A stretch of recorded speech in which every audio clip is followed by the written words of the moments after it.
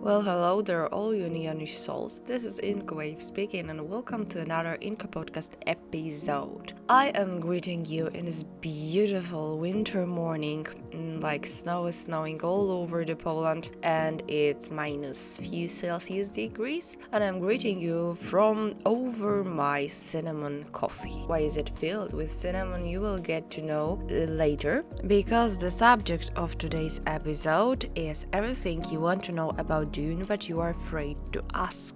But before we go out there, I would like to say a few words, because last week was full of Spotify Wrapped, and I am deeply stunned to say this, and I am deeply honored, I would say, because I've seen this Inka podcast in some of your Spotify Wrapped, and I just wanted to use this occasion to say a huge thank you to all you who are listening to this. Thank you for your patience for my for my pauses between the episodes, but well, unfortunately podcasting isn't my main job, so I just must use every available slot of time in my life to record this. So your attention and your support is, well, I know how it sounds. I know it sounds simple, but it comes from the bottom of my neonish heart, and I am very grateful for you also. Thanks once again.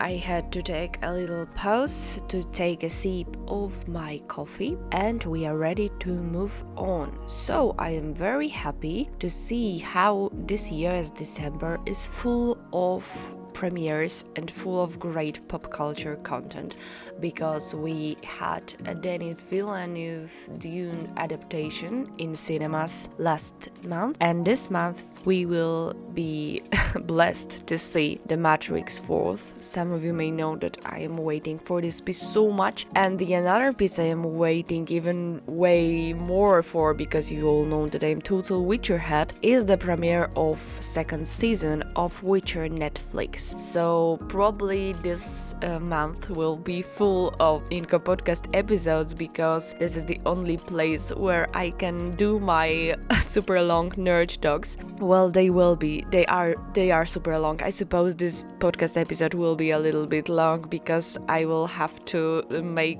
parted the recording into various days, because I don't know if I will be able to record it all at once. Okay, without further introductions, I would like to move on to our main dish, our main course, and this is of course the Dune. The Dune is complex. The Dune as a giant complex of various movie adaptations, games, and all this stuff. And of course, the most important, the cycle of books. We have few of the book Dune series. We have the Rise of the Atreides series, which is the actual Dune, which includes Dune, Dune Messiah, and Children of Dune. We have the Reign and Fall of the God Emperor, which includes the God Emperor of Dune. And we have the Return from Scattering, which includes Heretics of Dune, Chapter House Dune, and later wrote by Brian Herbert, Frank Herbert's son, and Anderson, Hunters of Dune and Sandworms of Dune.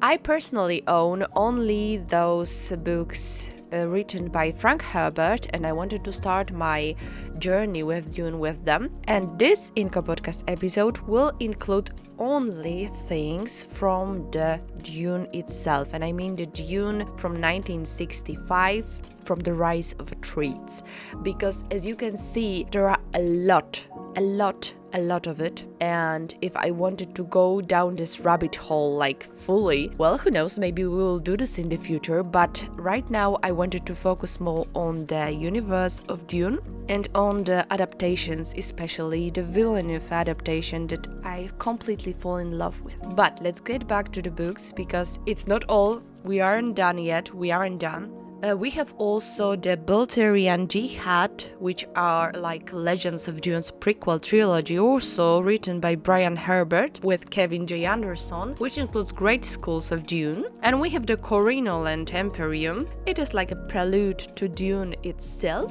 by Brian Herbert and Anderson, which includes Heroes of Dune series. So now you can see how complex and sophisticated and full of content is this world. And we are talking only about the books, and we have also the another things, another movies and another games. So I want to start this Inco podcast titled Everything You Want to Know About Dune But You Are Afraid to Ask, with a disclaimer that you won't know everything after listening to this podcast. But I would say it will be a nice introduction to this world and a nice place to begin with. So let's start with telling you a little bit about the Dune's plot, because you will be needing it later to understand all the references I will be talking about. So if you haven't seen either Dune movie by Villeneuve or the movie by Lynch, or read the first book, and you are very much keen on spoilers, you don't want to hear anything, unfortunately, I want to ask you to not to listen to this Inca podcast episode until you do. But if you aren't afraid of a little spoilers, I promise I will be very careful to not spoil you the whole joy of reading it. But,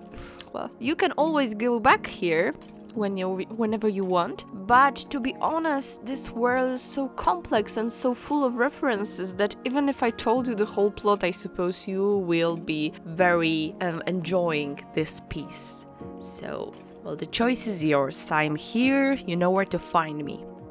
So, Dune is set in a distant future, but of our own world which went through some major changes. I will say more about those major changes later, but now I want to focus more on the plot. So now it reminds more of the medieval world, but well, of course, in the interstellar version, and it's inhabited by the feudal society in which various noble houses control planets and their resources. It tells the story of young Paul Atreides, whose family accepts the stewardship over the planet Arrakis. Everything starts on the ocean planet Caladan, which is ruled by Duke Leto of House Atreides, who is Paul Atreides' father. He is assigned by the Padishah Emperor Shaddam IV to serve as a ruler of planet Arrakis. Planet Arrakis is a place which is very important for some strategic reasons, because this is the only source of the melange, the spice, which is kind of drug that extends life and enhances mental abilities. For example, it makes space navigation possible because it requires kind of multi-dimensional awareness and foresight that only this drug can provide. So whoever has its hand over the planet Arrakis, he has its hand over whole universe, I would say, because it is full of people who are deeply addicted to the spice.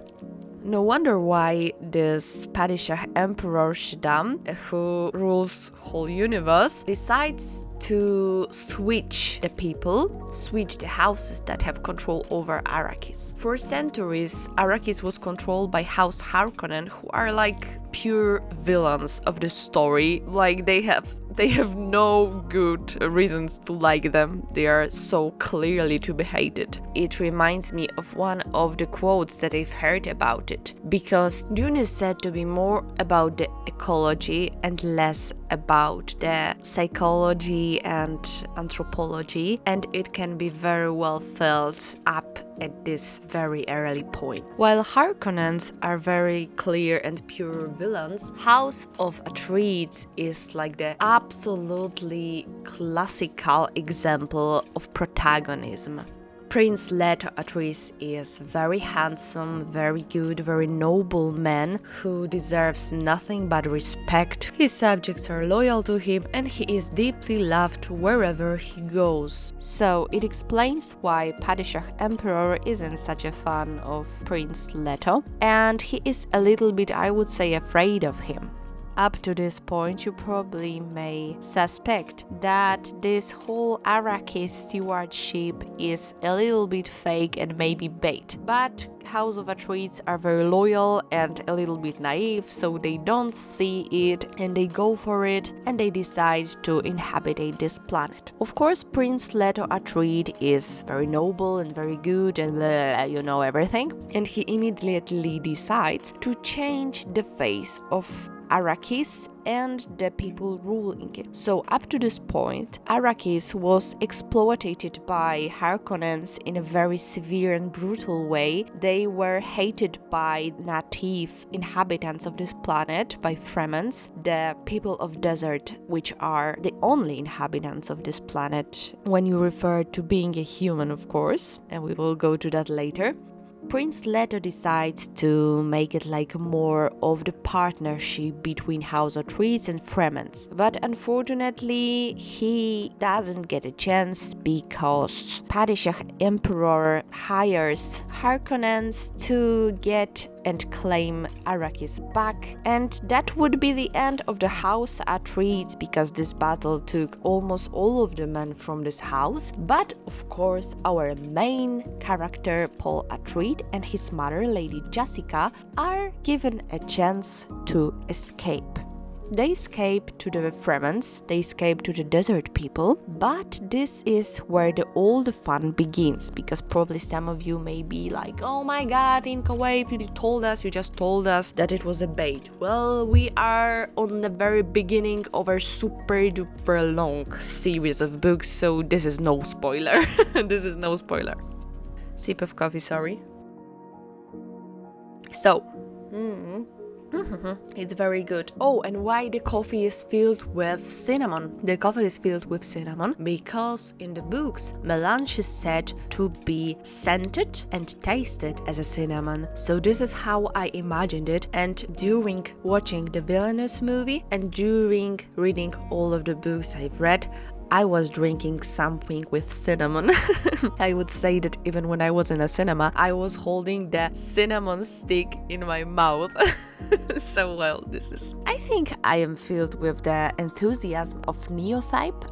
There is a saying in my language that there isn't a bigger enthusiasm anywhere than the enthusiasm of a Neotype, and I am actually very shortly in Dune's world, and I'm at this stage where everything seems to be so fascinating and so inspirational, and I am completely hypnotized by this. So I suppose this may sound funny for people who know Dune for a longer period of time. So, up at this point, some of you may start to wonder, what is it with those Fremens? If they are so full of will to fight, if they are so distrustful and so focused on the good of their own tribe, why did they let Lady Jessica and her son into their community? Why they didn't stop them? Why they didn't abandon them? Why they didn't kill them? Because that would be something they would do without any hesitation if that was any Harkonnen. And please consider the fact that Prince Leto didn't actually had a chance to fulfill his promises gave to Fremens because the Harkonnens attack came very very soon. So Fremens didn't know Atreides as a good people because they didn't know them at all.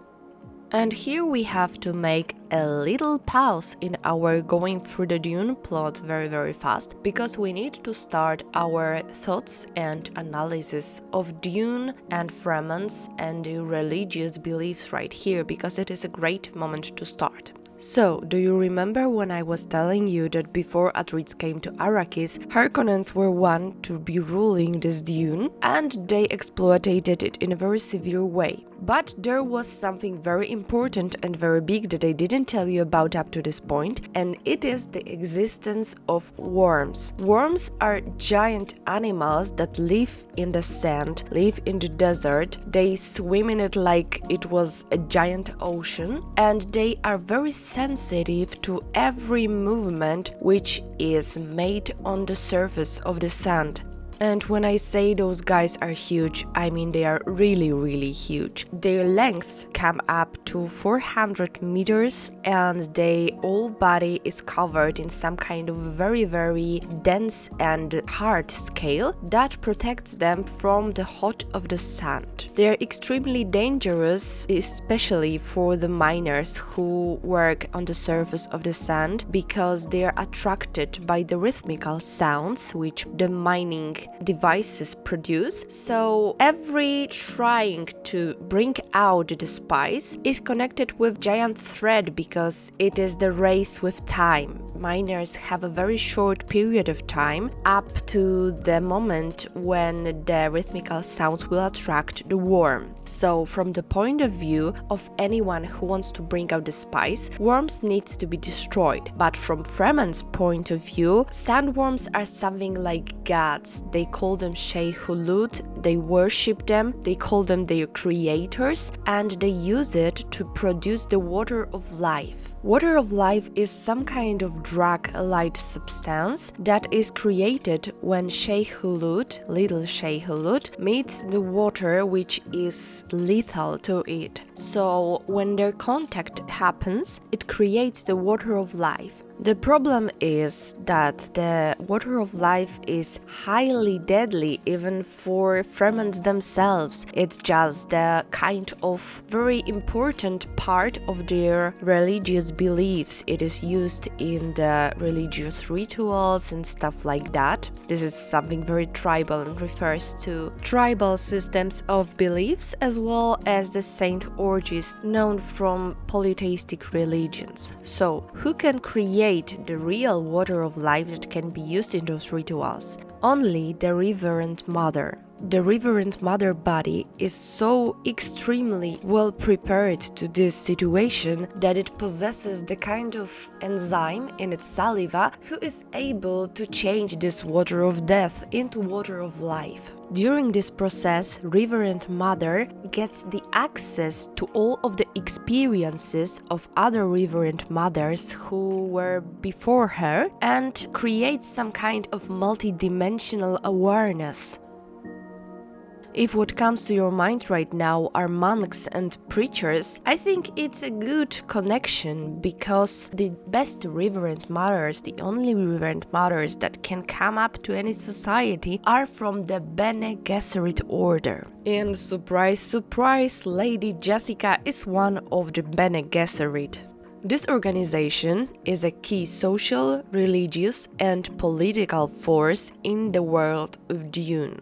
This group is some kind of very exclusive sisterhood whose members train their bodies and minds through years of physical and mental conditioning to obtain some kind of superhuman powers and abilities that can seem magical to outsiders. Well, if you don't know physics, everything seems magical, so...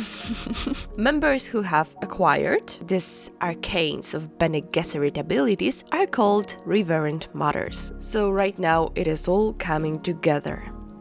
But of course Lady Jessica isn't the first Bene Gesserit to be visiting Dune, because many years ago, many years before the Atreides even reached this planet, there was a lady called in Bene Gesserit slang Missionaria Protectiva who created the way for Lady Jessica to be accepted in Fremen's society.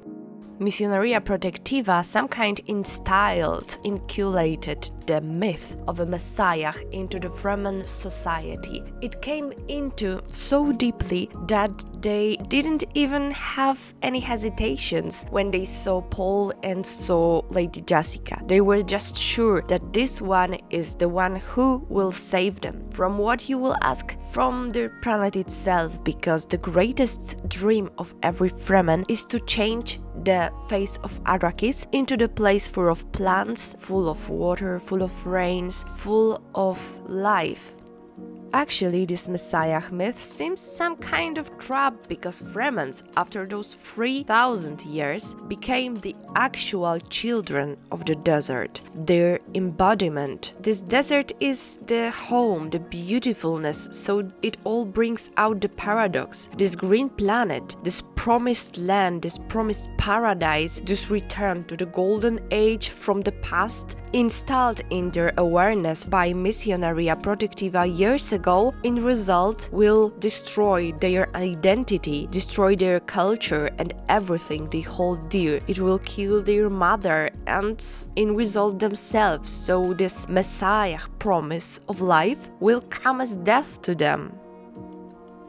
Unfortunately, we can tell a lot about Fremens. We can tell that they are valorous, they are warlike, and they are very loyal, and they protect their tribe, but, well, they don't possess the ability to look forward very far. So, the moment they see Paul and Jessica, they immediately think they are their promised voice from other world who will save them, who will bring them to prosperity. They start calling him Lisan al-Gaib, which is actually, in this particular situation, the same as Kwisatz Haderach in the world of Bene Gesserit, which is the perfect combination of man and woman brain, who will be the result of the very specific genetical selections run by this order and controlled through many years. As one of the most important Bene Gesserit monks say, Helena Mohaim, he will have an access to the areas that are unavailable for women from this order. At this moment, it is for Paul to decide whether he is Messiah or not. He has every abilities, he has every opportunities, and he has the support of his mother, he has the acceptation of this community,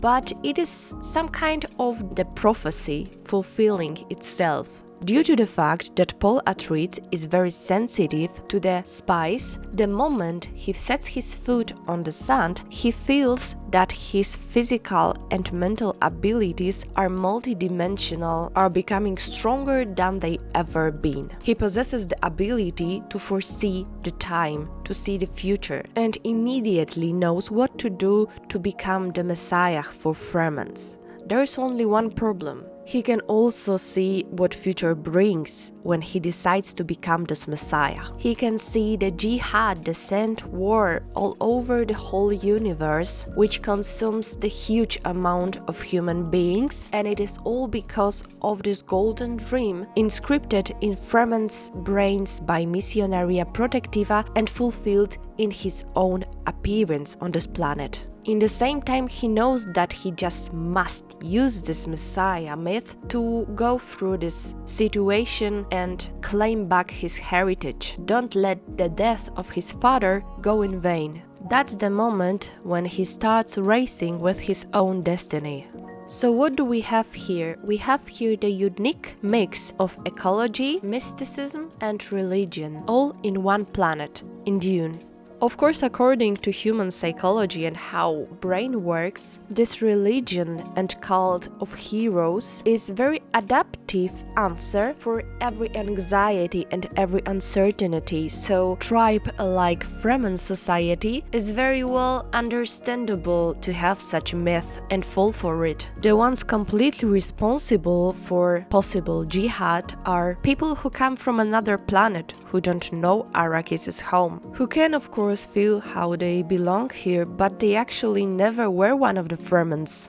And actually, I don't refer only to Lady Jessica and Paul Atreides. I refer also to Liet Kynes, imperial planetary researcher who was living on Dune long before House Atreides even reached it. He also knew Fremens very well and earned their deep respect. In completely good intentions, he wanted to help Fremens terraform Arrakis to adapt it to human needs. He used this Messiah myth and changed the ecological recommendations into severe religious rules. Fremens themselves seen it as a salvation, as a being finally free from the history, as a children of slaves and people abandoned from other planets full of water. It is like getting up from the knees when you were kneeling all your life. The water for them is life and dominative symbol. Something very solid and final. For example, you can swear on water or vow an oath with it.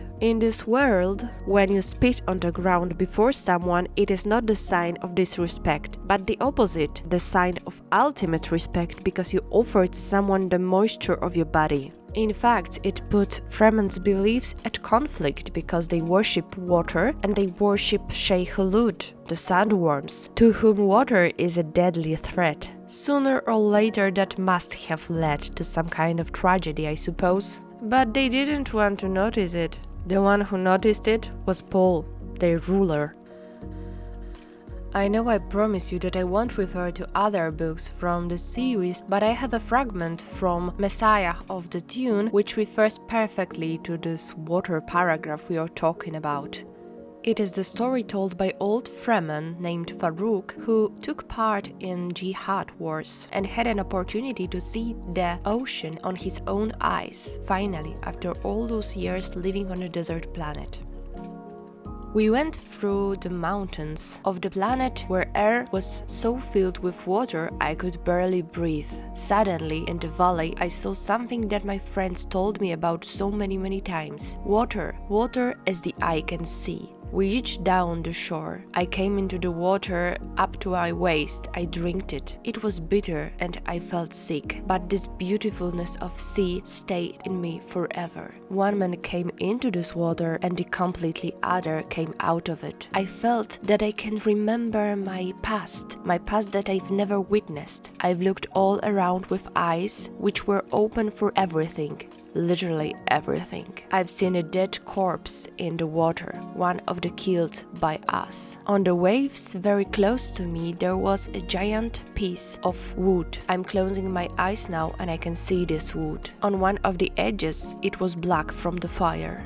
On the water there was a uniform as well, scattered, dirty. I've looked at all those things and I understood why they are here. They are here because they want me to see it. You are the Telexian. You've seen a lot of seas. I've seen only one, but I know something about seas that you don't know. In the sea, Mother of Chaos was born, said Farouk. All covered in water, I came up to the shore and stood by the Khwizar Tawit. He didn't come into the water. He stood on the wet sand, and a group of my soldiers as scared as he. He was looking me with the eyes who knew that I came to some knowledge that he didn't possess. I became the water creature and I scared him a lot. This water healed me from jihad, and he must have realized this at this very moment. I won't go further because I promised you we will focus only on the first part of Dune, but I wanted to read you this fragment to show you where are the borders of Fremen's will to do the Saint War led by the Messiah. But I feel deeply inside that I need to make a big disclaimer here, because you must remember that Dune was written by Frank Herbert over 50 years ago. If I told you that word has gone through major changes from this date up to today, that would be an understatement. Author of the novel was growing up and creating in times when Wahhabism, the fundamental Muslim trend, was present in everyday life. He was raised in Christianity and then became Buddhist. He probably seen this radical war-like trend in Islam as something very interesting, something that can be reborn in centuries. It was very easy to him to include in his novels things as jihad, from Dune. Jihad as a real saint war consuming human beings, not a path that every Muslim might go in his own brain, in his own mind. From one of the ways of growing in your faith, it became a bloody, brutal war, infecting all of the planets. Professor Amir Hussain, an expert in cultural studies, claims that replacing inner jihad with a crusade is some kind of punch into values that Muslims hold dear and turning them into something completely opposite. From the other hand, Frank Herbert put into those metaphorical Muslims in the bodies of Fremens the power, the agency, the way to change the world into something better. So, as you can see, way wiser brains than mine are still hesitating how to treat this Muslim metaphor, so I will just leave you with it. I will just leave you with this thought. But fortunately, jihad concept wasn't the only one thing that Frank Herbert took from Muslim culture. While creating Fremens, Herbert was inspired by Bedouins from Sahara Desert, but also Caucasian hunters, via the Jacob's language, this secret code of them, that they used in warlike situations, but also by Bushmen from Kalahari, the name Children of the Desert came from this, Those Bushmen see themselves as a kind of embodiment of antelopes, because antelopes is the embodiment of richness, the organizer of life after life. You can't kill her just like that. The only time when you can kill her is the sacral situation, the sacrifice. They have analogical relation to the sandworm Shey Hulud, because in Arabian Shey Hulud means something that is eternal. Separately, Shai means thing and Kulud means eternal. So metaphorically it means old father eternity or old man of the desert. It isn't the only inspiration took from Arabian language. For example, Lisan al-Gaib that I mentioned before means the voice from the outer world, because separately Lisan means tongue and al-Gaib means unseen or unknown. Within Islam, al-Gaib can refer to what is only known to Allah and thus can also mean a matter of faith. What more, Arrakis itself took its name from Arabian language as well, because Arrakis comes from Mu Draconis, a real star that was traditionally called Ar-Rakis in Arabic catalogs by astronomers such as the Persian Azofi and the Turk Ulugh-Bek. It means dancer or a trotting camel. So now when you have full context and full picture of the situation, you can see how deeply fragments from Frank Herbert's novel are connected with Muslims. Shey Hulud, sandworm, the creator, is the reference to Allah. Let it be the will of Shey Hulud means just inshallah. But this particular jihad wasn't the one in the world of Dune. Let's get into the time machine and travel back in time to the Volturian age, way before Paul Atreides, Leto his father or even grandfather or even grand-grandfather was born. And here I am again breaking my own rule and referring to the book which is not the first Dune part. So, the Volturian Jihad is mentioned in the second part of the books in Messiah of Dune, but it also has a whole book devoted only to the subject, the one of the Dune prequels written by Brian Herbert and Kevin J. Anderson, titled, no surprises here, Volturian Jihad. The action of the book begins when the Cymex attack the planet Salus Secundus, the capital of an alliance of people known as the League of the Noble. Cymex were once people who underwent surgery to transfer their brains to special tanks, enabling them to be connected to the bodies of robots. Thanks to this, they could live for hundreds of years, taking various physical forms. The 20 oldest Cymex, who called themselves Titans, took power over the centuries. They used thinking machines that soon turned against the Titans. So what do we have here is the classical example of robot rebellion. The power in the universe was then taken over by an artificial intelligence that called itself the Universal Mind or Omnis. One of the military commanders on Salus Secundus is Xavier Harkonnen. His fiancée is Serena Butler, the daughter of a viceroy of the League of the Noble Ones who fight for the rights of oppressed people. Serena is abducted to the Earth, hello our planet, which is under the control of Ominous, where she is captured by the cruel and ruthless robot Erasmus. Serena meets Vorian Atreides, son of the Titan commander, who is a trusted servant of the machines. It turns out that Serena is pregnant with Xavier's and gives birth to a son, whom she names Manion. A small child is burden for Erasm robot, who decides to kill him in execution. This shocking death was the last straw that breaks the camel's back, and it started the human rebellion against machines. It was an impetus for oppressed people to start an uprising on Earth that will be called later the Volturian Jihad. The uprising is led by Ibis Jinjo, who, together with Vorian Atreides, helps Serena escape to her home planet. On the spot, it turns out that Xavier is married to Serena's younger sister. What is the result of this story, apart of course from acknowledging the fact that Xavier was the first schmuck to start the trend running in Harkonnen's family? It resulted in the most important rule from Volturian Jihad. You will not create a machine in the image of human brain, because men cannot be replaced. When I was gathering the sources and doing research to this podcast, I've asked you on my Instagram stories if there is any question you want to ask me before I will record it. I've received one that was very interesting and caught things just at the point. It was question, why on earth, if Dune is hard science fiction, there is no machines and no technology in it? The answer to this question is Bolterian Jihad. But in the same time, probably you know it by now, interstellar travels are still possible in this world, as well as the complicated mathematic equations. So how is it possible without high robotic technology, you may ask?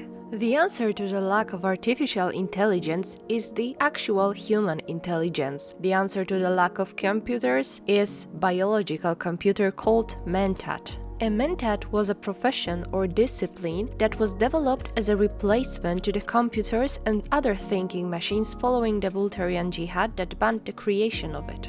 Among Spacing Guild and Bene Gesserit, it took some similar functions that was previously fulfilled by the machines. Mentats were used extensively by the great houses, primarily as a political advisors. Thanks to their vast memories and ability to organize huge amounts of data, they often provided valuable insights that would otherwise be lost. Limited mentat training was also used to augment individuals destined for other political or military roles. For example, extraordinary abilities that Paul showed when he was very young was interpreted to be the sign that he would make a great mentat if he wanted to. You needed to be very talented to enter this guild and complete the training. They were something luxurious, very unique, only rich people could afford them, so no wonder why Harkonnen didn't kill Thofir Hawat, the mentat of Prince Leto, after taking Arrakis back. But mentats and Bene Gesserit aren't the only guilds present in Dune world. After them, the Spacing Guild was the third mental physical training school established following Bolterian Jihad. The genesis of the guild's eventual monopoly on space travel, transport and interstellar banking is taken as the beginning point of the imperial calendar. Details of the guild's emerge are contentious, although it is believed they emerge as a serious political and economic force around the time of the Great Convention. While the exact evolution of the guild's monopoly on faster-than-light space travel is not given, they do nonetheless wield this formidable power throughout the history of the Corrino Empire, a time known as Guild Peace. Paul Atreides was the first emperor to check the power of the guild through control of the spice melange, although they remained a significant political power.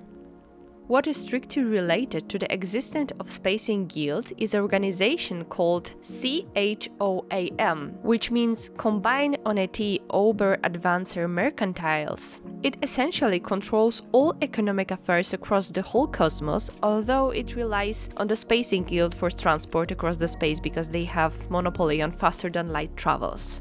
CHOAM touched almost all products the guild will transport, from art forms to technology and of course melange. Many of the great houses depend on CHOAM profits, and an enormous proportion of those depend on melange. Yikes, that was a long journey. But now, with a hand over my heart and a clear conscience, I can say that I've done everything I can to tell you everything you want to know about Dune, but you're afraid to ask. So, up at this point, you have a great knowledge over Dune canon and world, and I think it is high time that we moved to something that we've been all waiting for, the new Villeneuve's movie. But before we go to that, I want to say to you that apart from 20 books from this lore, what you have here is also 2 board games, 1 card game, 5 comical graphic novels, 5 video games, 3-part mini-series plus following sequel plus spin-off, and 2 full-length movies directed by Lynch and Villeneuve. This is a lot to watch and a lot to witness. I would like to focus only on the movie adaptations, but one thing that may be interesting for you is the fact that in June 2019 it was announced that Legendary Television will be producing a spin-off television series to this previously released 3-part mini-series called Dune: The Sisterhood. The series will focus on the Bene Gesserit and will serve as a prequel to the 2021 film, because Villeneuve will direct the series plot with Jon Spaihts writing the screenplay, and both will serve as executive producers alongside Brian Herbert. But now let's leave this TV miniseries subject when we have something like this, such a masterpiece in our cinemas. As some of you may know by now, I've started my adventure with Dune from, I suppose, the worst point I could ever start with. I started with a movie from 1984 directed by David Lynch. What do I want to say about this adaptation? Only one sentence. If I was on LSD, I would draw way more of this movie than I did. Maybe I was too sober, I have no idea. But it was trippy as hell. It was like a chaotic fever dream. The funniest thing about this all is the fact that later some of my friends that were great David Lynch fans told me that this is one of his worst movies and that I really shouldn't have started my adventure with Dune from that one. I've heard that David Lynch himself told that after this project he will never do anything like this again and he will never go to any compromises with the producers. While I don't consider myself a great expert or fan of David Lynch's movies, I will just leave it and trust their opinion. But what I feel completely overwhelmed with is Denis Villeneuve's adaptation. Holy moly, what a masterpiece was it. The score was dope, the shots and transitions were dope, and the cast were dope. I'm completely overwhelmed with how perfect it was, and I'm blessed to see this on the big screen. And to be honest, after recording this episode, I suppose I will go to the cinema to see it once again just to use the occasion that it is still available in cinemas. I know that probably around January I will be able to see this on the internet streaming platforms, but this is not the same. This is such an ultimate feast for eyes, so aesthetically pleasing, festive that I can't even. But first things first. What we can hear before even the title of movie is on the screen is the marvelous soundtrack by Hans Zimmer. This man needs no introduction, he's probably one of the most popular composers of movie and game music. But he really did outdone himself on this one, I can show you that. Just close your eyes and listen.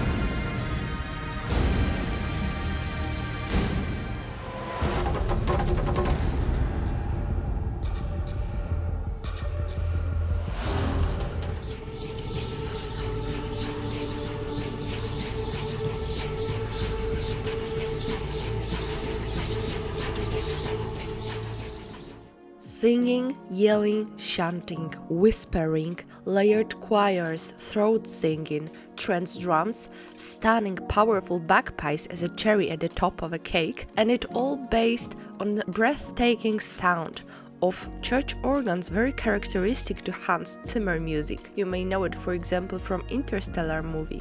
This score is very exclusive and refers to Dune novel on so many deep levels. I can't even. It is probably thanks to the fact that Hans Zimmer was a great fan of Frank Herbert's novels and wanted to make this score something like a second language of the movie. Something that will show you more than only what is on the screen. If you want to go deeper into that rabbit hole, I recommend you checking out the Thomas Flight material on YouTube about it, because I came across it when I was preparing myself and doing research to this podcast. He watched the whole Dune movie without any music in any soundtrack, and then compared it to the regular one.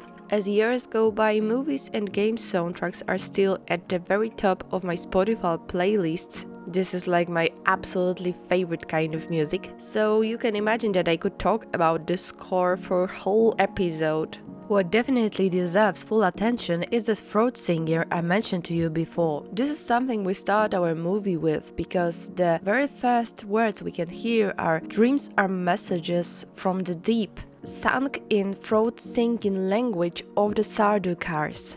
We have the chance to meet them later on as the film goes by. The Sardaukars were the elite military force of the Padishah Emperor who served prominently during the Corina Empire. They were renowned and feared throughout the known universe as their fanatical zeal, superior fighting abilities, and their sheer ruthlessness. Their motto was, "We are Sardaukars, Emperor's blade. Whoever stands against us will die." This is something that can be very well felt during the scene of their training on the planet Salusa Secundus. By the way, Salusa Secundus was the third planet in the Gamma Vaping star system and the designated homeworld of House Corina, the very same Padishah Emperor was from. Later, it became a prison planet after the migration of the royal court to the paradise planet Kaitan. That was a very harsh place with many wild beasts, extreme temperatures and difficult terrain. What was the purpose of its existence? The purpose of its existence was to train people who will be endurant to any conditions, that will overcome any obstacle because they've seen hell, they lived through it.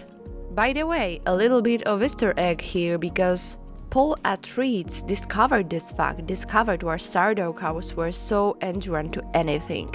He wanted to recreate something like this with Fremens, as the Arrakis was a planet very difficult to live on as well. If there are any fans of Warhammer 40k here, I must admit that this Sardaukar scenes on Salusa Secundus is probably the closest we reach to Warhammer movie. But this stunning training scene isn't the only thing that film enhanced the story with. The whole plot starts with the Herald of Change, the messenger of Padishah Emperor, who arrives at Caladan to tell the will of Shaddam and transfer orders to Prince Leto and his family. This scene was the clear way of showing the audience main political and social forces ruling the universe, the hierarchy of it and the logistic organization of it. But up at this point of my podcast, you probably know it all. So I am sure you wouldn't need it because you know it all by now. By the way, this is the first moment when mentats are used. This is this very moment when Thafir Hawat eyes turned into blank as he solves sophisticated mathematician equations in his head and processes the data. What deserves undivided attention is also Paul using the voice for the first time. This is a very intimate scene, showing the relationship between him and his mother from Bene Gesserit.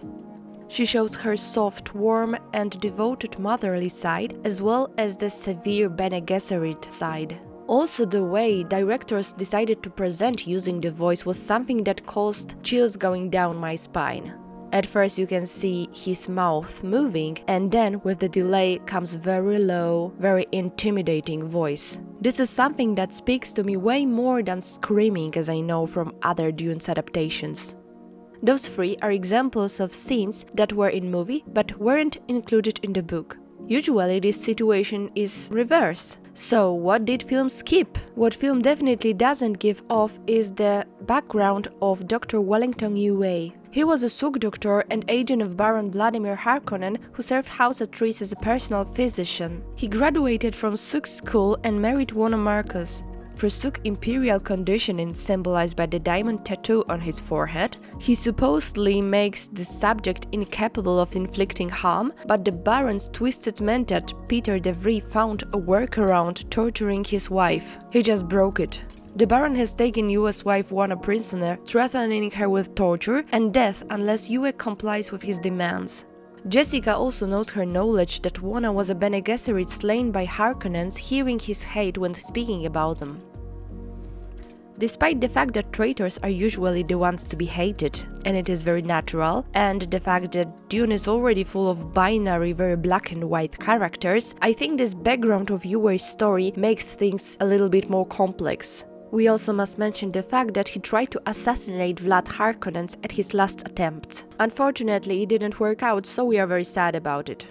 What deserves all love and devotion is the gender swap of Liet Kynes. I've told about this character before. He was the son of Pardotkines and father of Shani, who became the concubine of Paul Atreides later. Liet was a prominent imperial planetologist and ecologist of Arrakis, the judge of change and the secret leader of the Fremen at the time House Atreides took control of Arrakis. In Dune 2021, he was portrayed by the Queen Sharon Duncan Brewster. And honestly, this girl slays. She is the queen. I am completely overwhelmed with how beautifully he portrayed and how complex is Liet Kynes in her role. When I look into those sparkling, sharp as knife eyes, I definitely understand why Fremens would do anything for her and treated her will as a god's will. In the book, Liet Kynes was described like this. As a foremost expert on the planet Dune, at the ways of its people, Dr. Liet Kynes' relationship to Dune goes beyond mere duty. An imperial outsider tasked with overseeing the transfer of power on the planet, her service to House Atreides is complicated by a spiritual connection to both the population and the wild beauty of the planet itself. I can see it all in Sharon Duncan Brewster's appearance on the screen. I can see it in every movement she makes.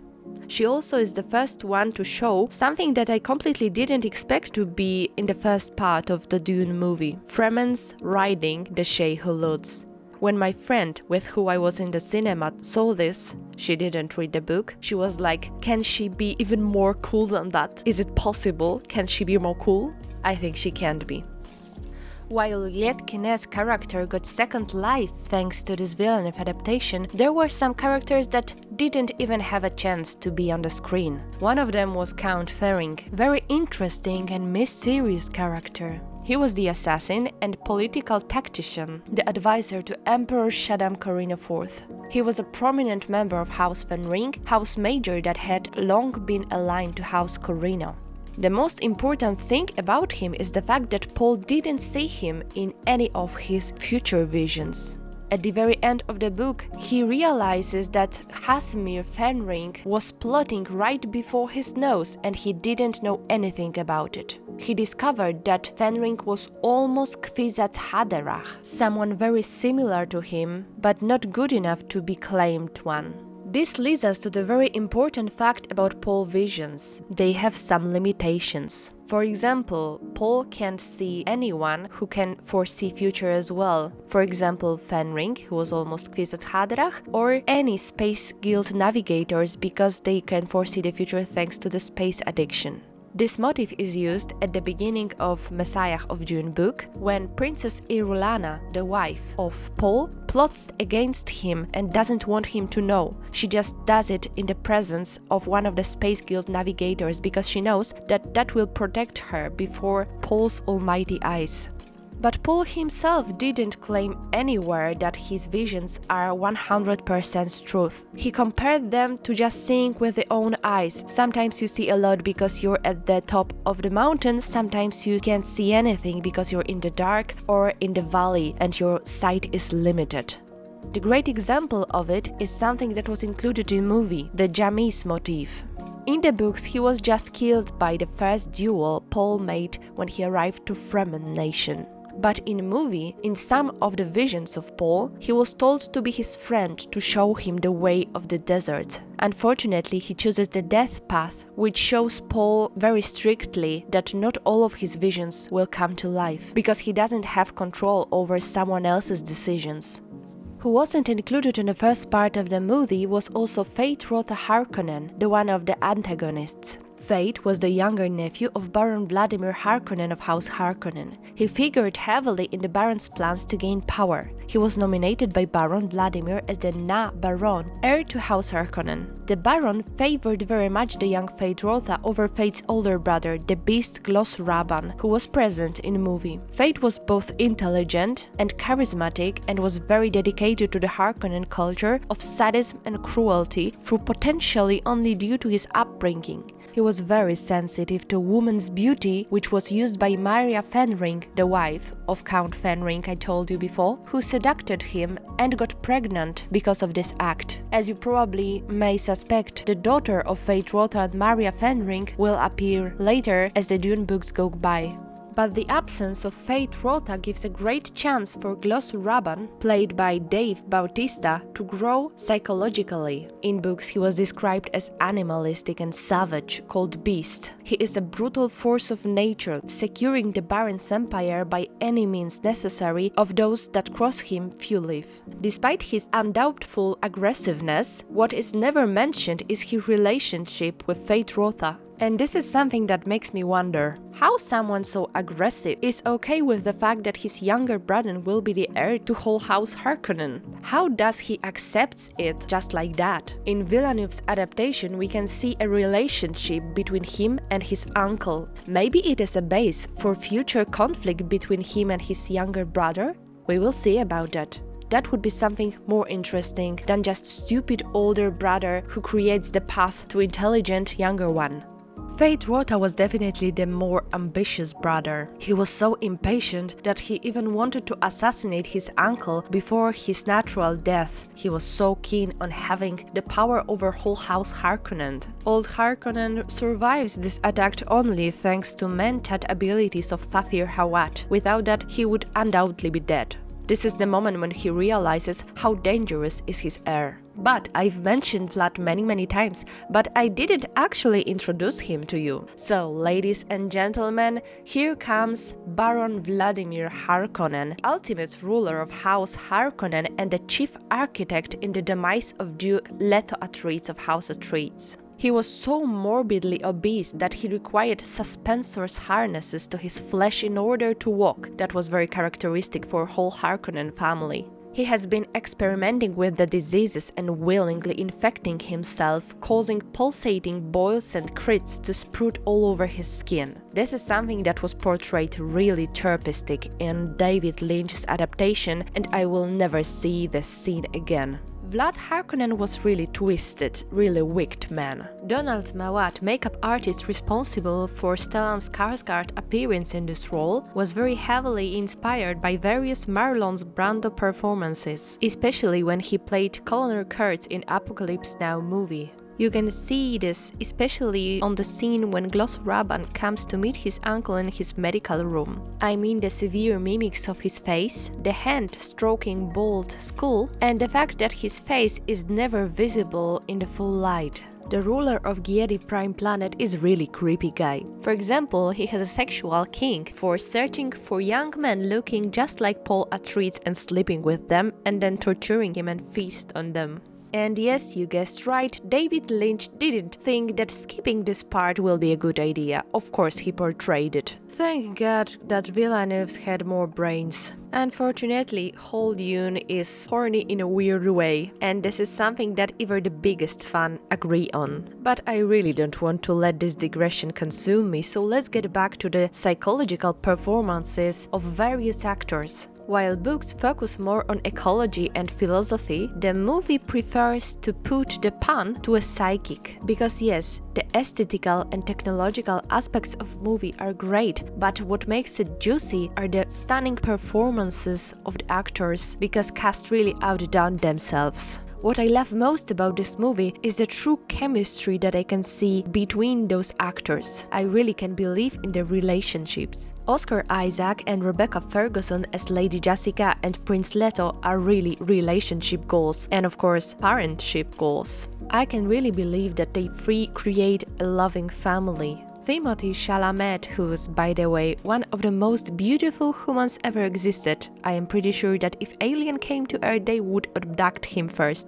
So, Timothée Chalamet gave Paul Atreides more human look. Kevin MacLachlan, who played him in the first Dune and David Lynch's movie, made him more like the robot, someone who doesn't have human feelings, someone who exists only in those visions, who is very twisted and can't be understood by regular people. When I look into Chalamet's eyes, I can see those hesitations, I can see the struggles he has, I can just see his human side. And when we compare Villeneuve Paul to Lynch's Paul, we must compare as well Lynch's Chani to Villeneuve's Chani.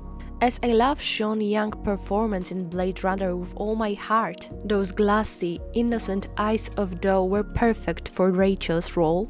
I honestly didn't like her performance as Shani in Lynch's movie. She was just too soft, too depending on Paul's decisions. Meanwhile, Villeneuve's Shani, played by Zendaya, is something else. She is really her mother's daughter. Strong and independent. When you look at her, you must think that this is Paul, who is very lucky to have her by his side.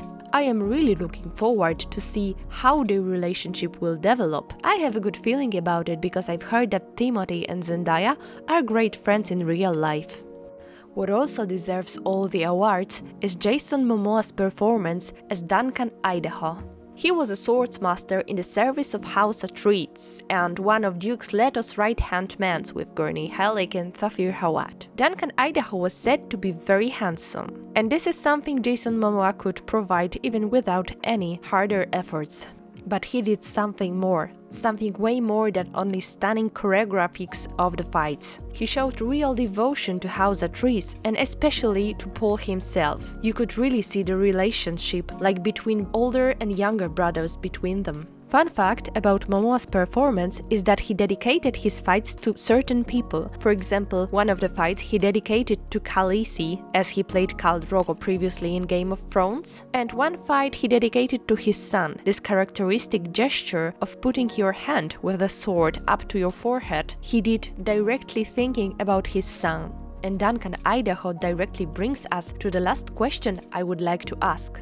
Will his Gola be in the second part of Dune? Because it is very well-known fact among Dune's lore that he will be eventually resurrected and go back at Paul's services. I am really curious about that. What I am also really curious about is the actor's pick for Feyd-Rautha. I've heard the rumor that if old Stellan Skarsgård is playing Vladimir Harkonnen, there is a big chance that younger one will be played by Alexander Skarsgård. That would be an ultimate goal for me, because Alexander Skarsgård is my many years crush, and Feyd-Rautha, one of my favorite antagonists of the series. The scene I am looking forward to see the most is Paul riding Shai Hulud for the first time. This scene in the book left me on the edge of my seat, and I really want to see it on a big screen. Oh dear, what a journey it was. That was honestly the most challenging podcast episode I have ever recorded. It took me over a week of work. I really can't believe it. Thank you for listening up to this point. Thank you for giving me your time. Thank you for your never-ending support. You have a really special place in my heart. And now I am really curious about your opinion about Dune. Did you read the book? How many movies did you see? What are your thoughts about this lore? If you want, you can message me via DM on Instagram, and if you have another Dune fans amongst your friends, please send it to them. Maybe it will come in handy for them as well. So, thank you for your time once again, and see you in the next episodes. Let's see what pop culture surprises will this December bring to us. And please remember, the spice must flow.